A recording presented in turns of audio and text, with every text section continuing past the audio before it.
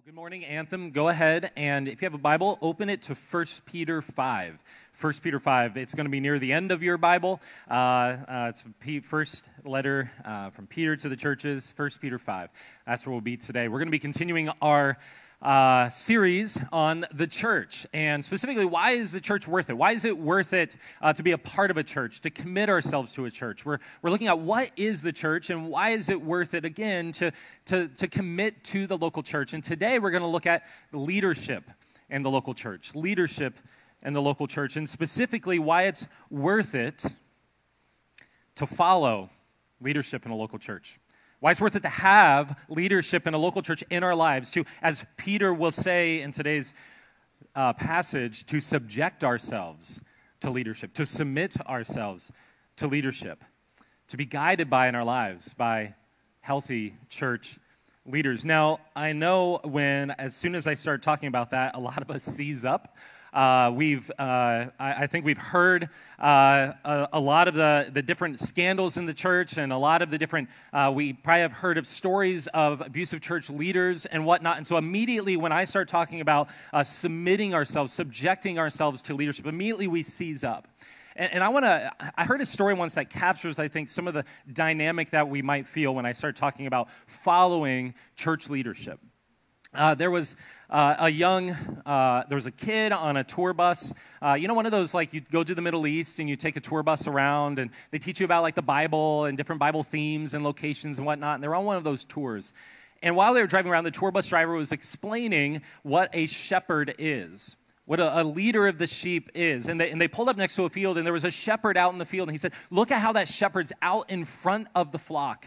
And look at how it's leading the flock. And all of the sheep, they hear the shepherd's voice, and they're following the sheep, right? And everyone's like, oh, that sounds so biblical. That sounds great, right? And so he's like, that's what a shepherd looks like. And so they're like, okay, that's what a shepherd looks like. The shepherd leads from the front, and everyone in the flock follows. And a little bit later, the boy raises his hand because he's looking out the window, and he sees another flock of sheep. But this time, he sees the shepherd behind the flock that's kind of driving the flock, and he's yelling at the flock, and it didn't look like the last one. And so he raised his hand and said, wait a minute, over there, that shepherd's not leading from the front. And the tour bus driver had them, he stopped the bus, and he got off, and he went over into the field, and he asked the shepherd what was going on. Why wasn't he leading from the front? And just asked him questions about that. And then he got back onto the bus, and he had a big smile on his face. And I said, well, what are you laughing about? And he said, well, I found out that's not the shepherd. It's actually a butcher.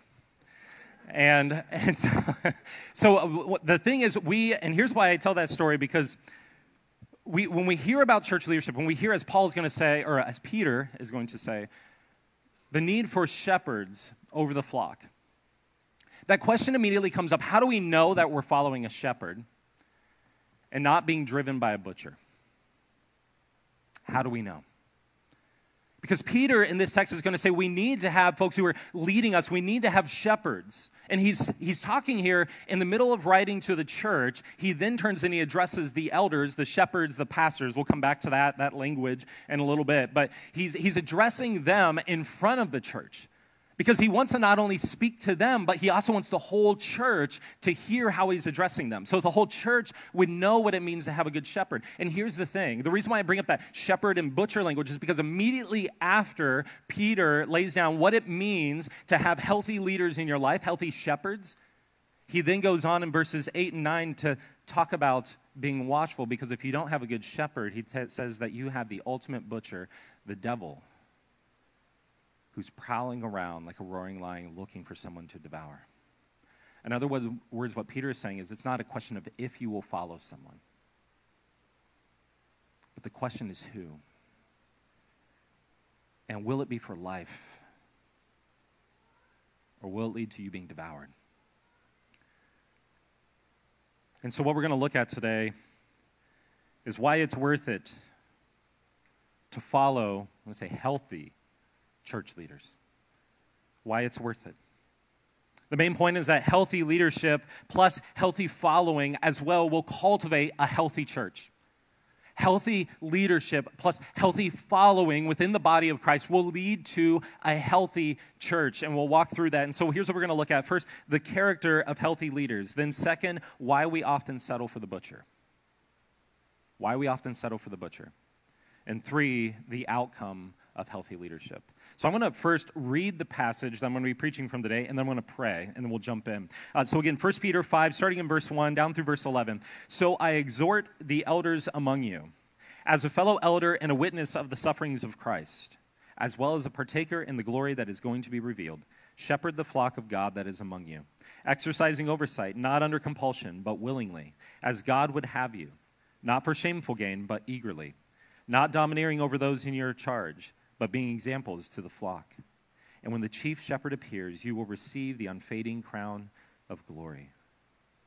Likewise, you who are younger, be subject to the elders. Clothe yourselves, all of you, with humility toward one another, for God opposes the proud, but gives grace to the humble. Humble yourselves, therefore, under the mighty hand of God, so that at the proper time he may exalt you, casting all of your anxieties on him, because he cares for you. Be sober-minded, be watchful. Your adversary, the devil, prowls around like a roaring lion, seeking someone to devour. Resist him, firm in your faith, knowing that the same kinds of suffering are being experienced by your brotherhood throughout the world. And after you have suffered a little while, the God of all grace, who has called you to his eternal glory in Christ, will himself restore, confirm, strengthen, and establish you. To him be the dominion forever and ever. Amen. Let's pray. Heavenly Father, Lord, we thank you that as we journey throughout this life, as we seek you, Lord, we thank you that you've set apart leaders in the local church, Lord, to point our hearts, to direct our hearts to you. Lord, to lead out front, Lord, leaders who are captivated by a vision of you and who just strive towards you and call us to you. And so, Lord, I ask today that we would see what that healthy leader looks like. Lord, that also you'd help us to see where our lives are being driven by the butcher. Driven and isolated, separated off, driven to their own ends, to their own destination.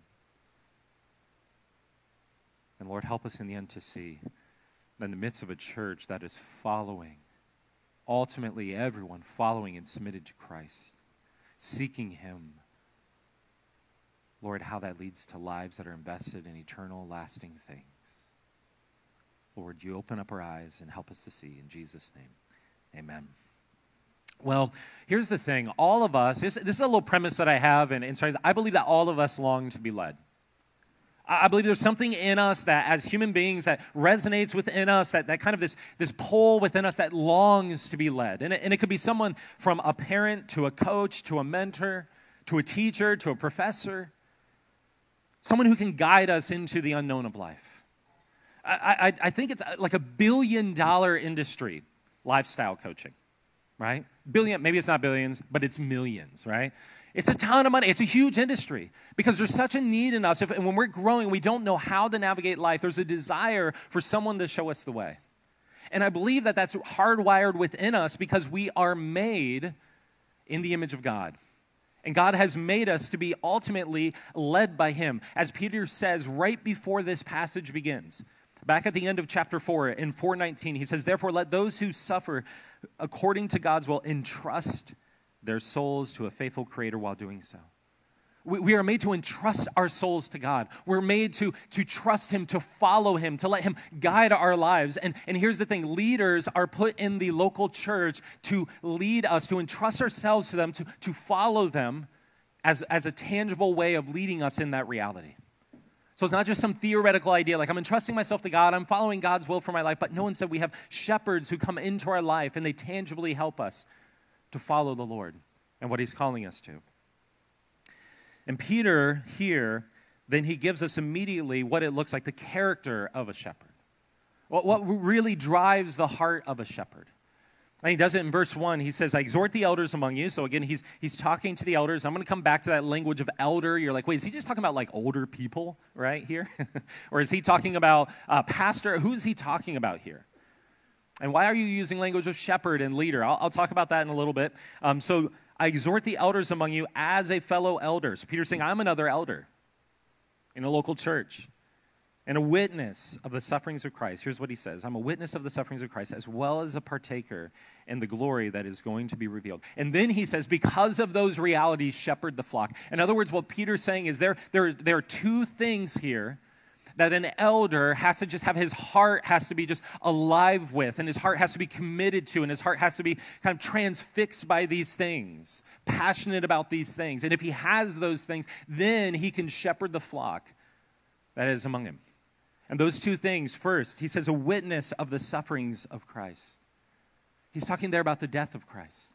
That an elder, a shepherd, should be someone who realizes that they're not an elder, they're not a leader because of anything in and of themselves. They realize that they are in need of the grace, of the death of a Savior to save them from their own sin. See, godly leaders are not God. They're godly because they realize they have a dependence upon the grace of God. And therefore, but for the grace of God, there go I. And so leaders have a humility that comes with knowing that they are, if anything, as Paul says, the chief of sinners. And then he goes on to say, and then also a partaker in the glory that is to be revealed. So not only the death of Christ, and so imagine if you just had a leader who just knew the death of Christ and, oh man, we all are sinners and we're just worms and you're a worm and I'm a worm, so follow my worminess, right? Like, it's just kind of, like it's a downer, right? But instead, also, they're a partaker in the glory that is to be revealed. They also realize not only we die with Christ, but also we rise with Christ. And so an elder or a pastor is someone who's passionate about the fact that, man, we walk out of the grave. We don't just die in our sin. We're not just like the debt, our guilt is not just push us down into the grave and we just stay there, but also, man, we have freedom now and we have life and we can glorify God and we also have a calling. And so they're pursuing Christ and they're seeing Christ on the throne and the kingdom of God that we're called to. And so they're just running towards that and they're calling out to everyone else as they're running in that direction, looking to Christ. They're constantly calling back this way, this way. See, here's the thing. Godly leadership points. Godly leadership points. It doesn't point to itself. It's not godly leadership doesn't absorb and point to itself. It doesn't just say right here, this guy. But godly leadership is always running forward and pointing to Jesus Christ. To pointing to, as Peter says, the chief shepherd. And as they point, those around them are drawn to follow them, just like the shepherd on the tour bus where he said the shepherd is out front calling to the sheep, saying this way, this way. This way to nourishment, this way to life, this way to green pastures, this way to our destination, to a city that does not end. It's the heart of a shepherd. Now, I want to break down, how do we kind of, I guess in some ways, everything from like accountability to how does that work, to how do we understand this language? And there's a chart that we use. Some of you have seen me draw this before, and I'm just going to kind of walk you through some of these distinctives. Won't spend a ton of time on it, but just so you understand, what is a godly leader? What is a biblical leader, I should say? How do we understand this at Anthem? And so just a few things. One, so I'm going to start with 1 and 2. So eldership, there's some of the passages also that you can look at in the New Testament that have the qualifications and whatnot for an elder. We understand at Anthem that elder, you'll see that term used in the New Testament. Usually it's plural, elders. That's going to be important in a moment. Elders and pastors and shepherds being language that's used interchangeably. You'll see in the same verse sometimes elder and then pastor used in the same way, and they're just like interchangeable terms. So sometimes I'll get up here and I'll say, hey, I'm Matt, I'm an elder here at Anthem. And then other times I'll say, I'm Matt, I'm a pastor here at Anthem. Other times I'll say, I'm a pastor for teaching and equipping because I have a specific role that I fulfill as a pastor here. And so I use those terms interchangeably not to confuse you. Because like, I guess his title changed this week again, right? Why do they keep changing his title? What is he doing wrong? No, I'm doing that because I want you to get that all those terms are used interchangeably. And so biblical eldership is how we understand it, that it's one, a qualified man. And what you see in places like 1 Timothy 3, 2 and 3, and Titus 1 are qualifications for a man who is going to be an elder. They are characteristics. And it doesn't mean that they do it perfectly, but it does mean that these are dominant patterns in their life, that there are not dominant patterns that would disqualify them from for those things being true. It's not just kind of one event where they blow up or something happens, but it's a pattern that's ongoing, where you see that they act formed in the image of Christ. And here's the reason why, because I think of eldership If something happens to me, I want to be able to say to my children, follow that man. Look to that man. When I'm gone, follow him. Imitate his ways, as Hebrews 13:7 says. Imitate his ways in Christ. See how he leads. See how he leads his family, because those are some of the qualifications. See how he leads his family. See how he leads his children. See how he loves on the church. See how he follows Christ. Follow that person. And so we have a qualified man, but then two, a plurality. A plurality. And what I mean by plurality is that there's more than one. So when I say that elders, you will never find the term elder just used by itself. Even here in verse 4, Peter's going to refer to be subject to the elders.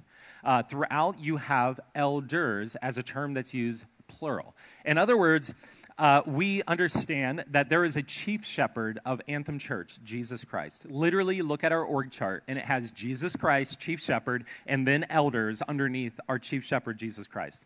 And that comes from here in 1 Peter 5. And so we have and then under Christ, there are a plurality of elders who have equal authority.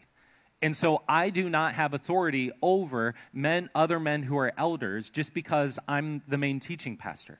I submit to those men, and they mutually submit to me as well. And so we lead as a team, and we hold one another accountable. And by the way, I just have to say there's not a ton of time. I cannot tell you how much, I will say it this way, my soul needs to be held accountable in that way. So often in the American church now, we have all the media, and every week, I mean, here's the reality. Most times I'm standing up here in front of hundreds of people, and I'm saying, God's saying this. Do you think that could mess with my head and my heart after some time?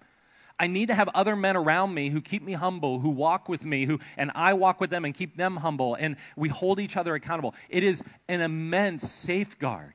I believe God has hardwired into how he's created leadership in the local church if we'll follow the biblical model to safeguard and safeguard one another and walk with one another. Then third, so then we ask, okay, what's that's kind of the character. What are the competencies? What do they need to be able to do? Well, the first thing is in terms of pointing to God, we do that with the word of God and prayer. That you see this in Acts 6, where the elders are set aside specifically for the ministry of teaching the word of God and also of praying for the flock. Because here's the thing, we can't lead you without the words of Christ. It's not our words. But then at the same time, and here's the thing, if anyone ever leads you and they're coming up with their own words and they're disregarding God's words, run. They have to call the sheep with Christ's words and call them to him. But also from that, how do you change people? Well, it's not, the Father, Son, and Holy Elders. It's Father, Son, and Holy Spirit. And the Spirit of God works by making known the word of Christ and then also requesting and coming before the Spirit in dependence and saying, Spirit, will you do this work? And so we as elders, one of our primary jobs as well is to be praying for you. When we get together in Thursday mornings for our elder meetings, one of the first things we do is we spend time in our member roles praying for members. Because we believe that is where the change actually happens. That's the most powerful thing that we can do, is to teach the word of God clearly and then pray and ask the Holy Spirit to do the work that only God can do. Because you are God's flock, not ours. Then also, though, we lead the church. And what does that functionally look like? One way of thinking about this is in terms of, we call it prophet, priest, king. And so what you need is you have to have a prophet, someone who can essentially speak truth into our times. Take ancient truth, and I don't just go okay, and then this text in Leviticus, and this is how we apply it, so therefore, make sure you bathe before you come to church, right? How does that get spoken into our times? And so a prophet is thinking, how do we take the word of God and speak it into our times, contextualize it for God's people today? And then also we have to be priests. We have to slow down and care and nurture and know the sheep, to come around the flock, and when somebody's got a broken limb, to bind it up and to walk with them. And then also you have this kingly aspect, that you're able to do vision and look ahead and see where does the church need to go, structures and systems so that the church can grow. So as the vine grows, there's a trellis to grow on so it can bear fruit. And so elders have to have all three of these. No elder is really strong in all three, but what happens because there's a plurality is you have some elders who are stronger than other elders, and you can lead one another. So this gives a picture, and I'll come back to referring to some of this, but hopefully this just gives a snapshot of how we understand elder, pastor, shepherd, why I'm using these terms interchangeably. And so what Peter says in verse 5 is be subject to the elders. And by the way, you might be saying, well, he says, you who are younger. So you're like, what if I'm older? What's the age cutoff for that, right? When do I get out of this deal? Well, here's the thing. In Hebrews 13:17, he says, be submitted to your elders. There's no age qualification there. So this is for all of the church, and that includes me as an elder, by the way, to be submitted to the elders of the church. And why? So they might point you to Jesus. So we might be pointed to Jesus. So all this so far, it sounds good. So why do we settle for the butcher? What Peter says here, it's the obvious. What Peter says here is about submitting to shepherds or elders goes against how we live as modern people. It goes against how we understand ourselves, how we form our identity, how we go about life. We go about life through autonomy, right? Autonomy it literally means your own law. That we live by our own law. We live free of constraints. And if we can have freedom from constraints, then in fact we'll be free. And so here's the thing. It's one thing as a Christian. It's enough already that God calls us to. He says, here's my law. Here's what it looks like to be obedient and to submit ourselves to the Lord and our freedoms to be constrained in that way. But also then Peter comes along and he says, actually, you also should submit to yourself to local leadership who make sure that that's not just some idea you're just telling yourself in your head, but they actually make sure that, in fact, that is happening in your life. In other words, it's one thing to submit to God. It's a whole other thing to make sure that you're submitted to a pastor who's making sure you're doing it. It goes completely against everything in our culture today.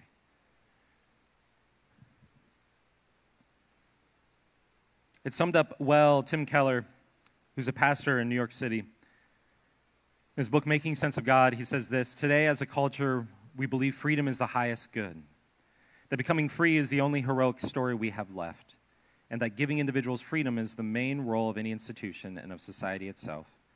It is, we could say, the baseline cultural narrative of our Western culture.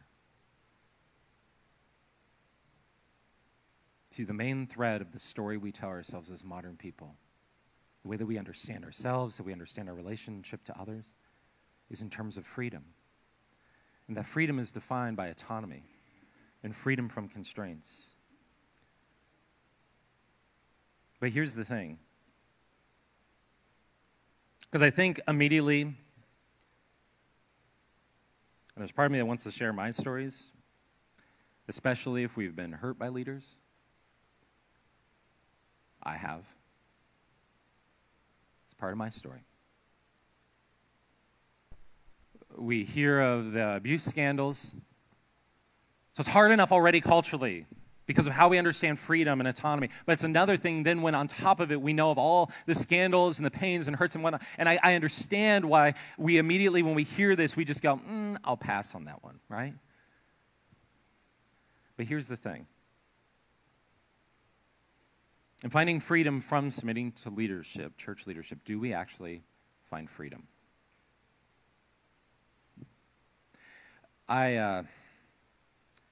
This hit me in a whole new way when I was actually pretty young as a pastor. I think I was only 2 or 3 years in.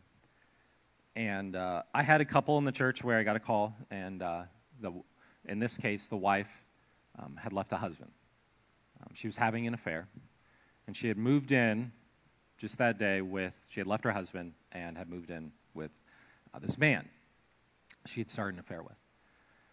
So I get a call, and so I was like, okay, where is she? So I go. This gives you an idea of what we do during the week. You're like, what do you do during the week as a pastor? Here's what we do.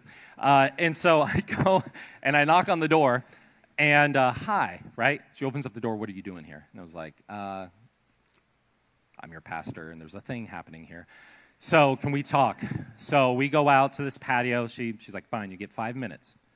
So we go out to this patio, and I'm talking to her about it, and she just doesn't want to hear it. So I said, sorry, I'm trying to be careful not to say her name. I sit down, and I open up Scripture, and I just read Scripture. I want her to hear God's word. I realized at that point my personal pleading, things that I would say just weren't going to be helpful. So I just gave her like warning passages from God's word. Please come home to your husband. And I remember telling her, you are not free. You are not free. I remember reading it and just saying to her, you are not free. You're a slave to this. I don't know exactly what it is, but you're a slave. Well, it ended, and she said things to me that I can't repeat in church. And then I left, and I thought to myself, well, that went well. And then it was 2 or 3 days later. We'll make it 3. It's biblical. I can't remember how many. I was like, oh, it was on the 3rd morning. All of a sudden got a call from the husband. She had come home. And there was that realization of just needing to repent of the sin and return. But here's what then afterwards, remember we talked about when I sat down with her, and it was like, what happened? It was night and day. I mean, it's one of the clearest times of my life I've seen what is a miracle, where someone was so hardened and going this way, and then afterwards, they're just like the scales have fallen off, and they're going, I see clearly what was going on, and what she told me had been going on that she realized was that the whole time she thought she was free. She thought the whole time, I'm free, and the thing was, I want to be free from the constraints of this marriage. I want to be free from the constraints of my kids. I want to be free from all these constraints. And if I could just be free from these constraints, then I'd have freedom. And if I had freedom, then I could find life. And what I found was that, in fact, I was actually a slave. That, in fact, actually, the whole time when I was finding freedom, instead, I was just a slave to this guy's affections. I was just a slave to his demands. I was just a slave to these desires even that I had, that I felt like I was just in shackles and there was nothing I could do. She said I even felt like I was a slave to just like all the cultural messaging that she was getting all around her, telling her, go this way, go this way. See, the reason why I tell you that story is because the freedom we tell ourselves we can attain doesn't actually exist. Freedom from constraint. It doesn't exist. True freedom actually comes by submitting ourselves to the right constraints, to the constraints that give life. I heard an illustration once. If you want to grow old and be a grandparent and play with your grandchildren, but at the same time, you want to eat a really unhealthy diet and then smoke a couple packs of cigarettes a day and whatnot, and you're like, well, you can be free to do one and try to grow old and have time with your grandchildren, or you can be free to do the other, but you can't really have the freedom to do both. You're constrained. The issue is which one is more fulfilling, which one is more flourishing, which one is really going to give you life, which one are you designed for? And you're going to be constrained no matter what path you pick. True freedom is found not in freedom from constraints, but in freedom or finding the right constraints. And here's the thing. I think until we do, we think we're free, but our lives are actually driven by the butcher.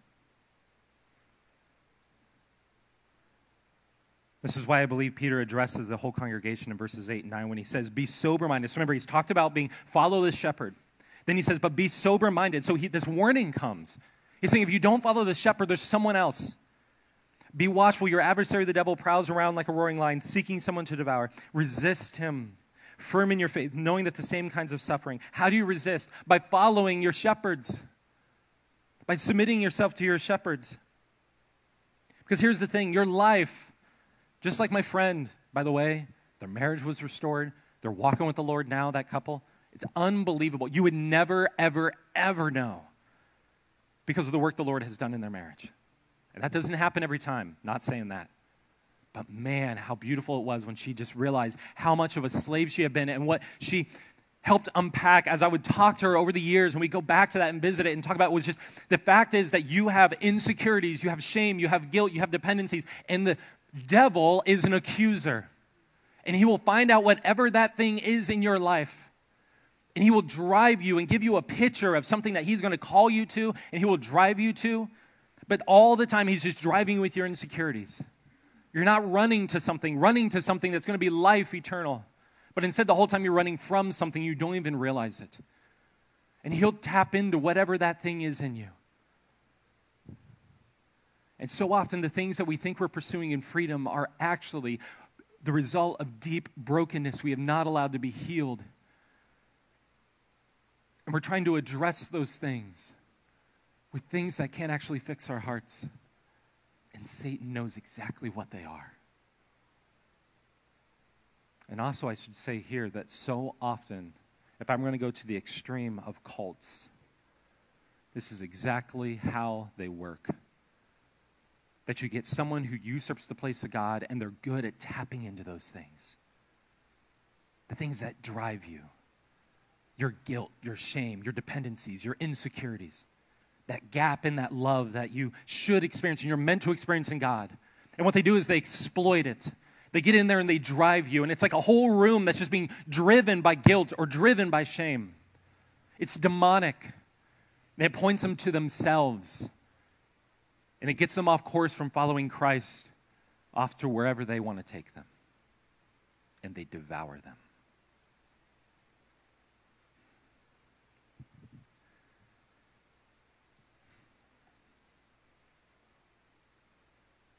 See, we often end up living driven along by the butcher and whatever it is in our lives that he can use in our souls. Because we think we can be free apart from God's design for us to be subject to leaders who point us to Christ. We just end up leaderless and driven by the butcher.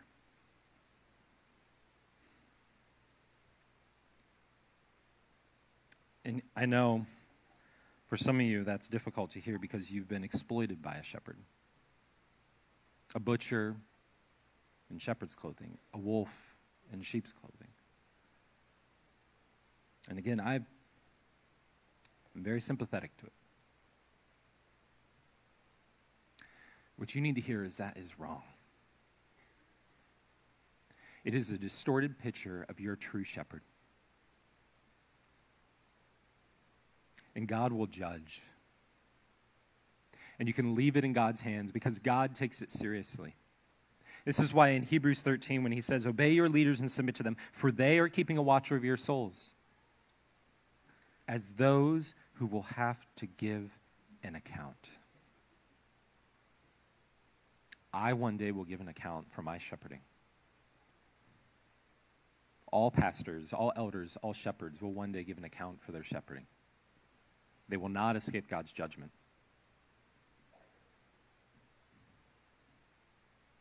Entrust yourselves to the ultimate shepherd. Listen, don't let bad shepherds turn your heart from the good shepherd. I know there's so many things in you, but believe me, the butcher just awaits. Cling to Christ. Cling to him. Now, I'm also aware that I'm a pastor saying these things. Right? I'm an elder. I'm a shepherd. But hear this. We, the elders and I, we don't need your submission. You need your submission. I need my submission for the sake of my own soul. These things are here in God's word. Not because it just makes for some nice leadership model where we can control everyone. We don't need your submission. You need your submission.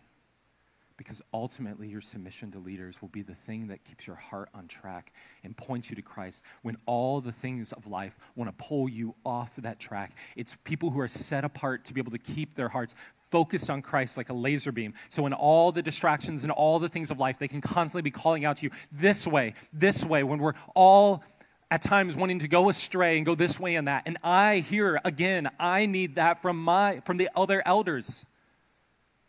This way, Matt, this way. And pointing me to Christ. I would never, ever, ever be a pastor of a church without being a member of a local church submitted to local elders. That is a non-negotiable for me. My soul needs it. My family needs it. Follow healthy shepherds. Because it will not only change you, but it'll change the church as well. Let's look at that in closing. The direction of healthy leadership. Peter says if a church has healthy leadership and a church that follows, the outcome is a healthy church. Why? Because obviously if we keep our eyes on Jesus and we keep our eyes on the things that are eternal and that matter and that are lasting, then obviously we're going to be a healthier church. Whereas if we're being driven this way and that by the butchers of life and we're letting ourselves, it's just going to end up completely tearing the church apart. But look at verse 4. And when the chief shepherd appears, you will receive the unfading crown of glory. Do you catch that? 1, elders, pastors are under shepherds. Jesus is the chief shepherd. Jesus, in other words, is the head pastor of Anthem. He's the one who's the head pastor of this church. And here's the thing. When we point to the chief shepherd, it creates a culture that also looks to the crown. Here's what I mean. When shepherds lead out of a motivation for the crown of glory, for the things that last, the whole church follows and shepherds one another, motivated by a crown of glory. In other words, healthy leadership ripples throughout the body. Healthy leadership plus healthy following equals a healthy church culture. Now, and again, I'm getting that from when the chief shepherd appears, you will receive the unfading crown of glory. Now, when I read that, I'll be honest, it's like he's talking to the church. Here he's also talking to elders specifically. And it's like when you're shepherding, you'll be motivated by this crown of glory. And I'll be honest, like the crown of glory talk in the Bible just doesn't motivate me.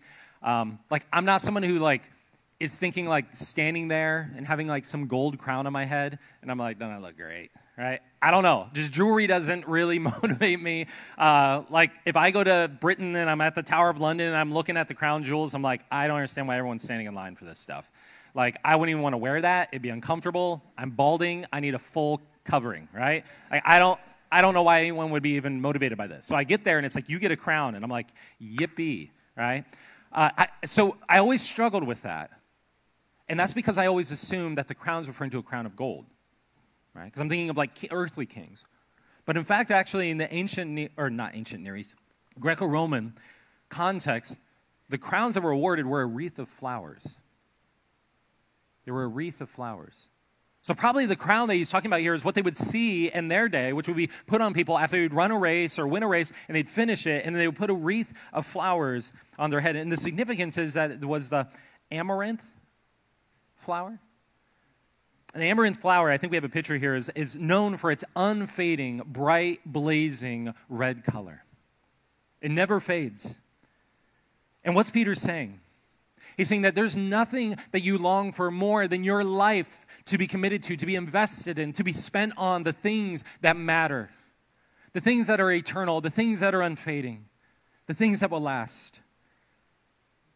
What he's saying is if we have healthy leadership, and we have a healthy church that follows that healthy leadership, then what will happen is we as a church will invest ourselves. Everything we do will be pointed towards what matters. See, if we don't, what will happen is we'll be focused on all the things that are fading. All the big budgets, right? And the big buildings and the big, I almost really just said big butts because that's the third B. But the butts, the buildings and butts and budgets, and there's nothing wrong with having a big church, a church that's growing. There are healthy and unhealthy big churches, and there are healthy and unhealthy small churches. But the reality is we want to be focused on the things that will last. All those things have their place, but they will fade. Instead, we seek what lasts. In the other main passage on leadership, in Hebrews 13, I almost preached from that actually.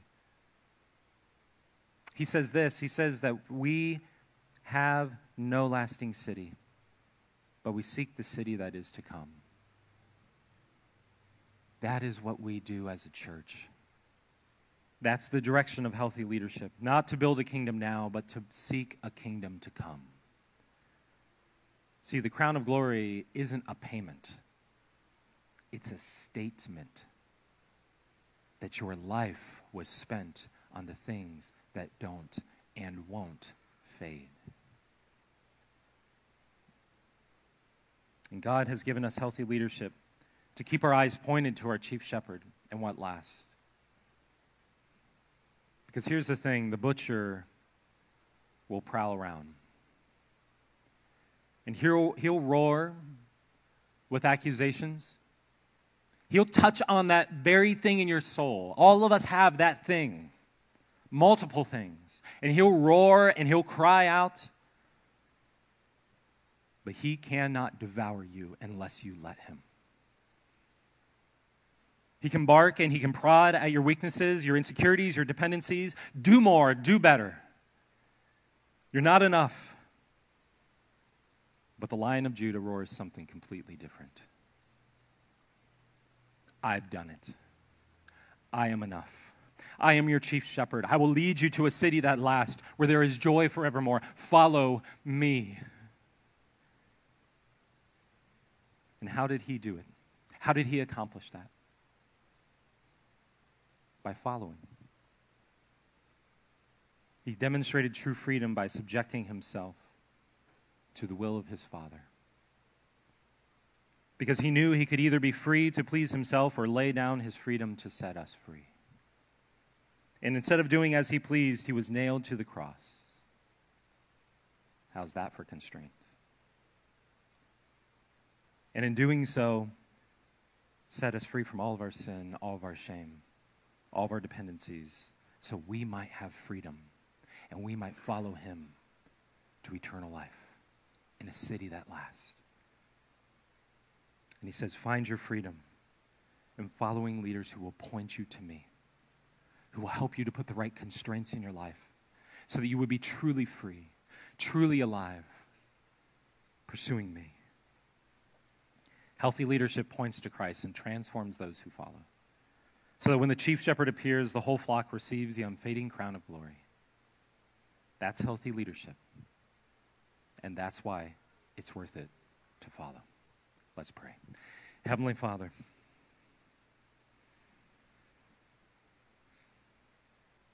Lord, may our following of you as leaders lead to healthy following throughout the body. Lord, I ask where there is even a smidge amongst our leadership of pointing in on ourselves, of pointing in our direction, of pointing anywhere but to you. Lord, I ask that you would root it out. And Lord, that's a scary prayer. Because, Lord, your path is a cruciform path. Your path is a path in all the leadership passages. It focuses on suffering. It focuses on sacrifice. It focuses on laying down our lives and having something worth laying down our comforts for the sake of your mission in this world.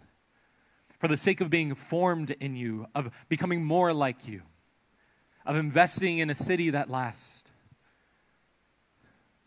And Lord, I feel it so often. We as leaders want to point in a completely different direction, not on the cruciform path, not on the path to Calvary, not on the path to death and resurrection. But Lord, would you keep us focused on that path? Would you keep us following you? Would you keep us picking up our cross and following? And Lord, out of that, may we be a church who does likewise, who are passionate for your glory, who are passionate for knowing you. Lord, who don't use this day and age of a claim that we want freedom, Lord, to become enslaved. But Lord, to put the right constraints in our life, Lord, so that we might be truly free in you. So Lord, give us wisdom. Give us direction. We ask this in Jesus' name. Amen.